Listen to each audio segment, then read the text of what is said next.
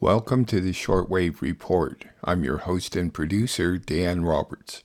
The Shortwave Report is a 30-minute review of news and opinion heard on the shortwave radio and the internet in Northern California.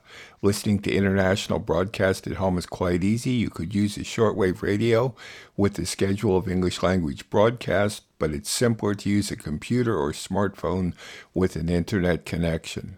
To help you with this, I'll announce times, frequencies, and website addresses at the conclusion of each series of stories.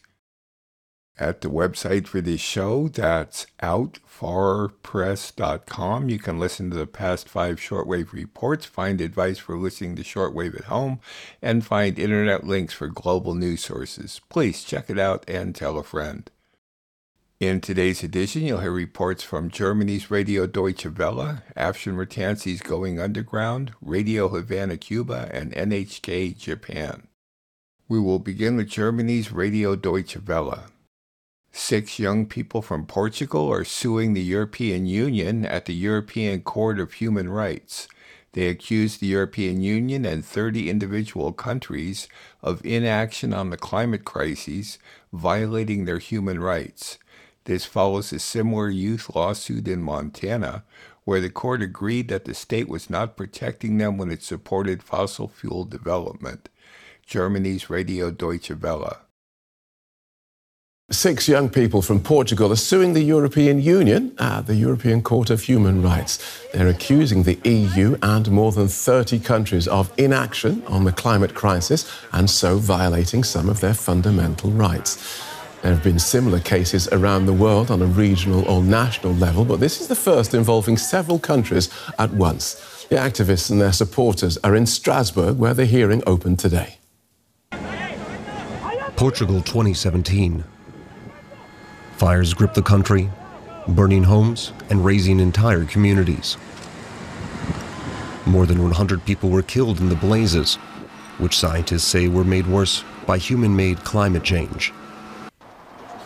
Scenes like those were what motivated 6 youths in Portugal to sue 32 nations for violating their human rights. When I realized our rights were being violated because of climate change, I thought this is going too far. The group's lawyers intend to argue that the climate crisis threatens their clients' rights to life, privacy, and to be free from age discrimination. They say the EU, Norway, Switzerland, the United Kingdom, Russia, and Turkey are violating those rights through their inaction on the climate crisis. They're hoping pressure from judges at the European Court of Human Rights will compel countries to set higher emissions targets and cut the production and use of fossil fuels. What I expect from governments is that they take climate action for something that is real.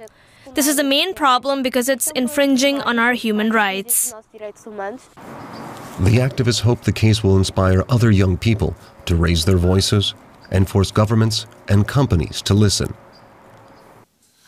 Let's get more from our correspondent Rosie Burchard in Brussels. Welcome, Rosie. So the case opened today. How will it proceed? Dozens of lawyers in the courtroom as the European Court of Human Rights starts to hear the legal arguments in this, what is really a landmark case brought by these young people aged between 11 and 24 and supported by the non-profit group, the Global Legal Action Network. Now, these young people are coming to court with arguments about what they say is a risk to their health, prompted by climate change, because they say wildfires in Portugal, they argue, are directly caused by climate change. They're talking about risks to their health, for example. They've brought arguments about respiratory illnesses, about disruption to their sleep. And they say that this is impacting on their right to life, which is enshrined in the European Convention on Human Rights. But they're also bringing an argument about discrimination, because they say as children and young people, their generation is particularly affected by the impact of climate change. Now, after this hearing, judges at the European Court of Human Rights will deliberate. We don't have an exact timeline on when they will come to a decision, but it's likely, or expected at least, that could be sometime in the first half of 2024. And what is at stake for the EU and for the 30-odd governments involved? Well, if the court sides with the complainants, with these young people, the countries involved could be mandated, court-ordered to rapidly accelerate their progress towards slashing emissions. But there is quite a lot of legal hurdles to jump before getting there. The countries involved have been arguing not only that they are taking action against climate change, but also they're bringing a lot of technical legal arguments, for example, about whether or not the court has the appropriate or right jurisdiction to actually hear this case. And one thing they're bringing up is that usually for a case to reach the European Court of Human Rights, national legal remedies would have had to be exhausted. So complainants would have had to bring a court to their national jurisdiction and then before it would get to this top court in Strasbourg. That's not happened in this case. So it will, of course, be down to judges to decide. Since the complainants brought this case back in 2020 and since they were inspired to do so by those wildfires in Portugal in 2017, of course, we've seen many more wildfires across Europe and also other incidences of extreme weather, for example, floods. So that certainly has gone some way to focusing governments' minds in terms of addressing climate change. But certainly those activists in court today and many others would say that EU governments simply have not yet done enough. Thanks for that, Rosie. Rosie Burchard in Brussels. That interview was from Germany's Radio Deutsche Welle, which may be heard at a combined audio-video website, dw.com, as well as on YouTube at their channels called DW News and DW Documentary. They are also available at most podcast sites. Next, Afshin Ratansi's Going Underground. Afshin speaks with Alistair Crook, a former British diplomat and founder of the Lebanon-based Conflicts Forum, an organization that advocates for engagement between political Islam and the West. He talks about Zelensky's recent trip to the UN General Assembly and how the U.S. is becoming isolated in its admiration. Also, the growth of deep divisions among NATO countries and Ukrainian anger as U.S. support begins to dwindle. Going Underground.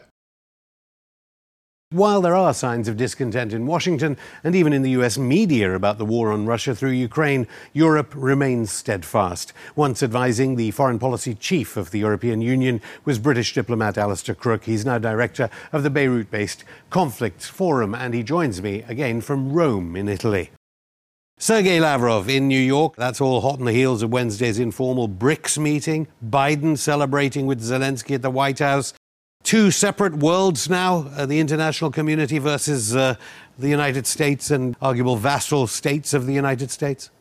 Certainly, but increasingly the United States is becoming isolated. I think that although Europe gives token head nods towards Washington, what can it do else than that? I mean, it has made itself a vassal of the Biden administration. So, it wants to keep its jobs. So they have to say the right things.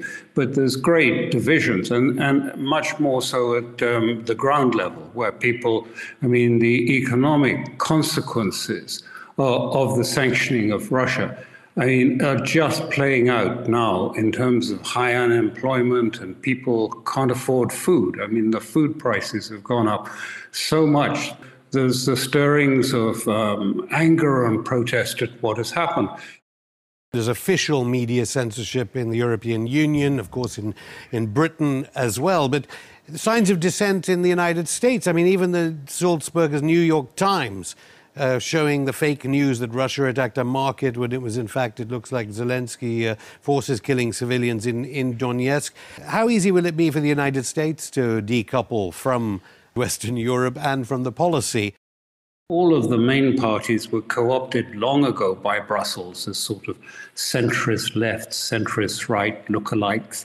So, actual reform of the European Union or the project, or even a serious analysis of why they made so many mistakes about Ukraine. Made the mistake of sanctioning Russia, made the mistake of thinking that this was all going to come right in a few weeks, made the mistake of getting involved in a proxy war with Ukraine, and made a huge mistake in pursuing this and formulating language and formulating expected outcomes that are actually going to hit back like a boomerang and hurt them more, because they're not going to get, Russia isn't about to collapse, either economically, politically, or culturally. In fact, it's got stronger during this process of sanctions. And if anything, Europe has got a lot poorer and a lot weaker.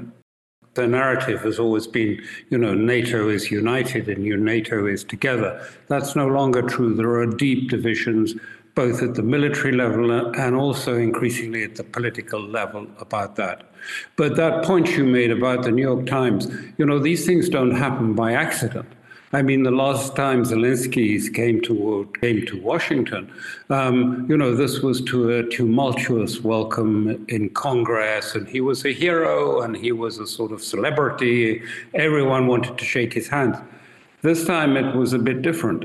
When Biden spoke in the UN at the General Assembly, there was a passing reference to Ukraine, but most of it was about reforming the world order and about the Security Council and the BRICS and how to actually change the world order. And yes, there was a reference to Ukraine, but it was boilerplate. It was nothing. And they looked so angry and crestfallen. I mean, the Ukrainians were really unhappy. Zelensky had a sort of grim look on his face, and the others did as well. And then, the writing's on the wall. Poland won't even agree to meet with him. When he did speak at the assembly, I don't know the exact numbers, but I mean, it was half empty. I saw the reverse shots there. That was very interesting. And, of course, Zelensky not addressing Congress either. All those congressmen who've been enriched, arguably, or at least the donors that back them, have been enriched from the arms companies from this conflict. This was a clear signal to Zelensky. It wasn't just, poor reception, poor Zelensky. This was intended. From the New York Times piece to the reception at the Assembly, and no Congress this time, no signing of a flag and everyone cheering and hurrahing. The G20 meeting went ahead and Zelensky was not invited. They've run out of men. I mean, the forces have been decimated. They have almost no shells left. But the point is, you can't order a new army from Amazon. It just doesn't work like this. I mean, you may have to grow it over a generation, but they've really lost so many men, maybe up to 500,000 dead. It's really, it's tragic more than anything else. It's really tragic that all these young men have been sent off to their deaths. What, for good optics at the General Assembly? Good optics in Washington that they've been fighting and right up to the last moment. So there's increasing dissatisfaction in the military. Of course, propaganda has tried to keep it sort of contained during this period, but that's so much the case. But the question keeps coming up for them. Okay, you say you're going to start again next year. Why is it going to be any different next year from this year? And what's going to happen this winter? Do you have any idea about that? The ultranationalists are very much on the defensive and trying to keep everything going by strong arm tactics more than anything else, and just flat out propaganda. But the tensions are enormous, and of course the people are really, because there's been this conscription where they've had their brothers and fathers and things just sort of rounded up, beaten and thrown in a truck to go off to the front to be killed. I mean, there's a lot of that, but there's no structures for popular dissent. It's all been crushed. I mean, there won't be a popular rising. It can't happen. So it's got to be a sort of internal fight at the top level of the regime to sort this out. Alistair Crook, thank you. That excerpted interview with Alistair Crook was by Afshin Rattansi from his twice-weekly program called Going Underground TV. You can find the complete interview at the Canadian-based streaming service called Rumble.com. They've also posted archived interviews Afshin did with Julian Assange, John Pilger, and many others. Search for Going Underground TV on Rumble.com. On to Radio Havana, Cuba. The Venezuelan foreign minister says the United States intends to build a military base on disputed land bordering Venezuela and Guyana to begin taking oil from the region. President Maduro of Venezuela spoke at the latest BRICS Plus forum, encouraging the de-dollarization of international trade. Radio Havana, Cuba. Venezuelan Foreign Minister Ivan Gil says the United States intends to establish a military base on a disputed territory between Venezuela and Guyana called Essequibo, stressing that Washington seeks to take control of oil resources in the region. Quote, "We condemn the intention of the U.S. government to militarize the situation in El Essequibo. The Southern Command is trying to create a military base in the disputed territory in order to create the spearhead of its aggression against Venezuela and seize our energy resources," Gil said at the United Nations General Assembly. The Venezuelan foreign minister further noted that the Venezuelan parliament has passed a referendum protecting the sovereign territory from U.S. aggression, adding that Washington is again trying to interfere in the 200-year-old territorial dispute between the two South American nations. Quote, "The U.S. government seeks to appropriate our oil resources by using the company ExxonMobil, which has incorporated the government of Guyana into its ranks," he said. Guyana and Venezuela have been engaged in a long-standing dispute over Essequibo, an area of 160,000 square kilometers that is administered by Georgetown but claimed by Caracas. The region is rich in oil and gas, especially in offshore areas. The former British colony sees its current borders established by a court of arbitration in Paris by 1899 as accurate. But Venezuela insists that the Essequibo River to the east of the region is the more natural border between the two countries, as was the case in 1777. In 2018, Guyana asked the International Court of Justice, the ICJ, in The Hague, to resolve the dispute and ratify the current borders. Back in April, the ICJ ruled it had jurisdiction over the issue, which could determine which country has rights to territory rich in oil and gas, especially offshore. The president of Venezuela, Nicolás Maduro Moros, advocated this Thursday during the BRICS Group summit in South Africa to advance in the process of de-dollarization of the world economy in the context of the birth of a new world order and new world geopolitics. The Venezuelan head of state spoke during the BRICS Plus dialogue, which hosts the summit of the bloc made up of Brazil, Russia, India, China, and the host nation, which starting next January will include Argentina, Egypt, Ethiopia, Saudi Arabia, United Arab Emirates, and Iran. There he urged other nations to join the de-dollarization in view of the indiscriminate use and abuse of the U.S. currency as a mechanism of economic warfare against the free peoples of the world. He pointed out that at least 30 nationals and 2,178,000 human beings, that's 28% of the world population, are affected by imperialist sanctions and other measures of extortion and economic warfare. He stated that unilateral restrictive measures cause undeniable damage to development models and violate the exercise of human rights, an aspect recognized by the United Nations Human Rights Council in March of 2023. In this regard, he proposed the configuration of a new financial architecture that allows transactions with innovative physical and digital means with broader basket of national currencies. He also stressed the importance for developing nations to have access, quote, to new forms of financing that contribute to the recovery and growth of their economies. The Bolivarian leader pointed out that Venezuela can share with the BRICS bloc, quote, the experience accumulated in the struggle and resistance against the illegal imposition of criminal sanctions, unquote. He added that his country can also contribute to this global integration model, the largest certified oil reserves of the world, amongst other wealth patrimony of the Venezuelan people.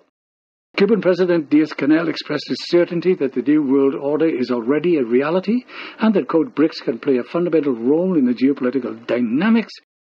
On Wednesday, Maduro Moros invited the countries that make up BRICS, as well as other allied nations, to invest in a new productive special economic zone in the countryside, with an extension of more than 5 million hectares that would focus on food production to satisfy local consumption and exports. Those reports were from Radio Havana, Cuba. Cuba's website is working well at radio8c.cu. There's no podcast up there, however. On shortwave, Cuba may be heard from noon to 1 p.m. at 15140 and from 6 p.m. to midnight at either 6000, 6060, or 6165. At their website, radiohc.cu, you can stream the English version at noon, Monday through Friday, Pacific Daylight Saving Time. If you have questions or comments about the Shortwave Report or want to support this listener-funded program, like a perennial supporting community radio station WFHB in Bloomington, Indiana did last week, contact information is available at outfarpress.com or by writing to Dan Roberts at P.O. Box 1162, Willits, California, 95490. Your support helps the weekly production of this show, which is distributed without cost to more than 100 radio stations across the globe. Hats off to WFHB for keeping this show rolling. We will conclude with NHK Japan. North Korea expelled the U.S. soldier who sought refuge in their country. Russia is considering joining China in stopping the import of Japanese seafood potentially contaminated by radioactive waste discharged at the Fukushima nuclear power plant. The Japanese nuclear industry is finding it difficult to find a place for its radioactive waste. South Korea held its military parade in Seoul for the first time in 10 years. At the United Nations General Assembly in New York, North Korea denounced the new military alliance between South Korea, Japan, and the United States. NHK Japan. North Korea has decided to expel a U.S. soldier who entered the country through Panmunjom in July. The state-run Korean Central News Agency on Wednesday said authorities made the decision on Travis King based on the country's laws after investigating. The private was stationed in South Korea. He crossed the military demarcation line without permission during a civilian tour of the joint security area. KCNA added that King said he made the illegal entry because he harbored ill feeling against inhuman maltreatment and racial discrimination within the U.S. Army and was disillusioned about the unequal U.S. society. U.S. media are reporting that before entering the North, King was about to be sent back to the U.S. to face disciplinary action. Russia is weighing a suspension of Japanese seafood imports following the release of treated and diluted water from the damaged Fukushima Daiichi nuclear plant. Russian authorities issued a statement on Tuesday saying they may follow in China's footsteps. Beijing halted imports after the water release began on August 24th. Russian officials said they sent a letter to Tokyo requesting talks. They also asked to receive information on Japan's method of testing for tritium and other radioactive substances by October 16th. They said the final decision will be made after talks are held. Meanwhile, at the UN General Assembly on Tuesday, Japan and North Korea clashed over the water's safety. North Korea's ambassador to the United Nations, Kim Song, accused Japan of causing irrevocable damage to the safety of humanity and the marine environment. A Japanese representative rejected the claims. Ambassador Shino Mitsuko said it's been confirmed that the concentrations of nuclear materials are well within safety limits. She added that Japan will never allow any discharge that would adversely affect human health or the environment.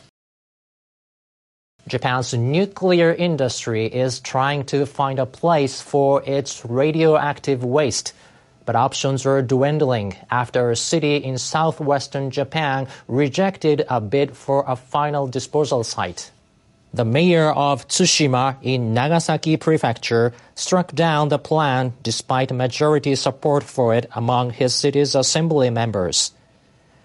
Hitakatsu Naoki said the public was too divided and felt it would be too difficult to gain the understanding of local residents.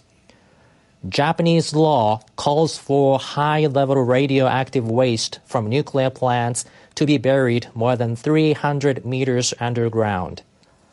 Tsushima was among several municipalities considered for the proposed final disposal site as part of a 3-stage selection process expected to take 2 decades. But each stage requires local government approval. Cities that agree to take part in the initial survey could be eligible for subsidies of up to $14 million. 2 municipalities in the northernmost prefecture of Hokkaido have signed on, despite some local pushback. South Korean President Yoon Suk-yeol's administration has held a military parade in the center of the capital, Seoul, for the first time in 10 years. The country has expressed a strong stance against North Korea, which is advancing its nuclear and missile development. Around 4,000 soldiers took part in the parade on Tuesday evening, ahead of South Korea's Armed Forces Day on October 1st. The parade featured tanks, self-propelled artillery, and a surface-to-air missile system for intercepting North Korean ballistic missiles. U.S. soldiers stationed in South Korea marched with the country's military in a show of unity. Earlier in the day, Yoon delivered a speech. He said if the North uses nuclear weapons, he'll end its regime with an overwhelming response by the South Korea-U.S. alliance. Military parades used to be held in central Seoul every 5 years, but the previous Moon Jae-in administration, which placed importance on dialogue with the North, did not hold any. Tuesday's parade was the first since 2013. In New York, where North Korea's UN ambassador has denounced security cooperation by Japan, the United States, and South Korea. He says Washington's attempts to put pressure on Pyongyang are bringing the region closer to nuclear war.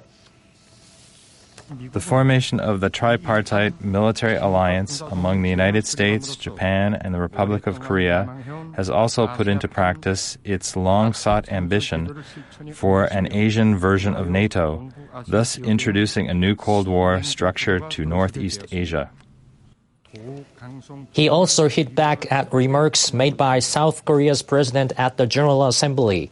Yoon Suk-yeol condemned North Korea and Russia for appearing to seek military cooperation.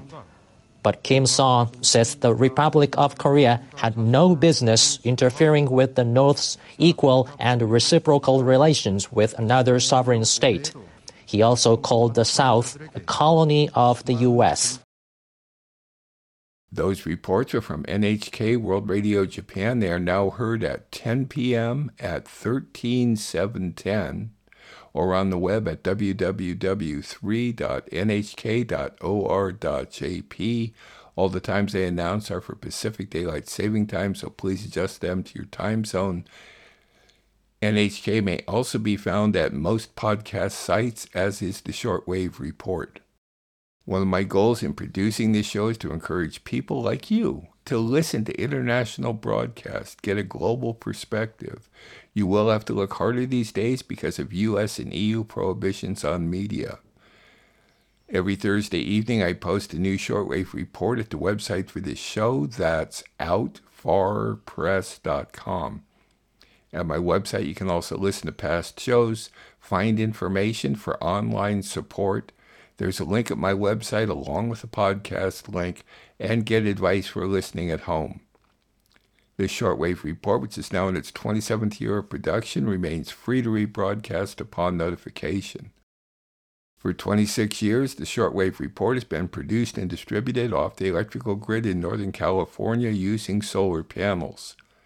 While I am recuperating from spinal surgery, I am staying at a house that is connected to the grid. I'm your host and producer, Dan Roberts. Thanks for listening.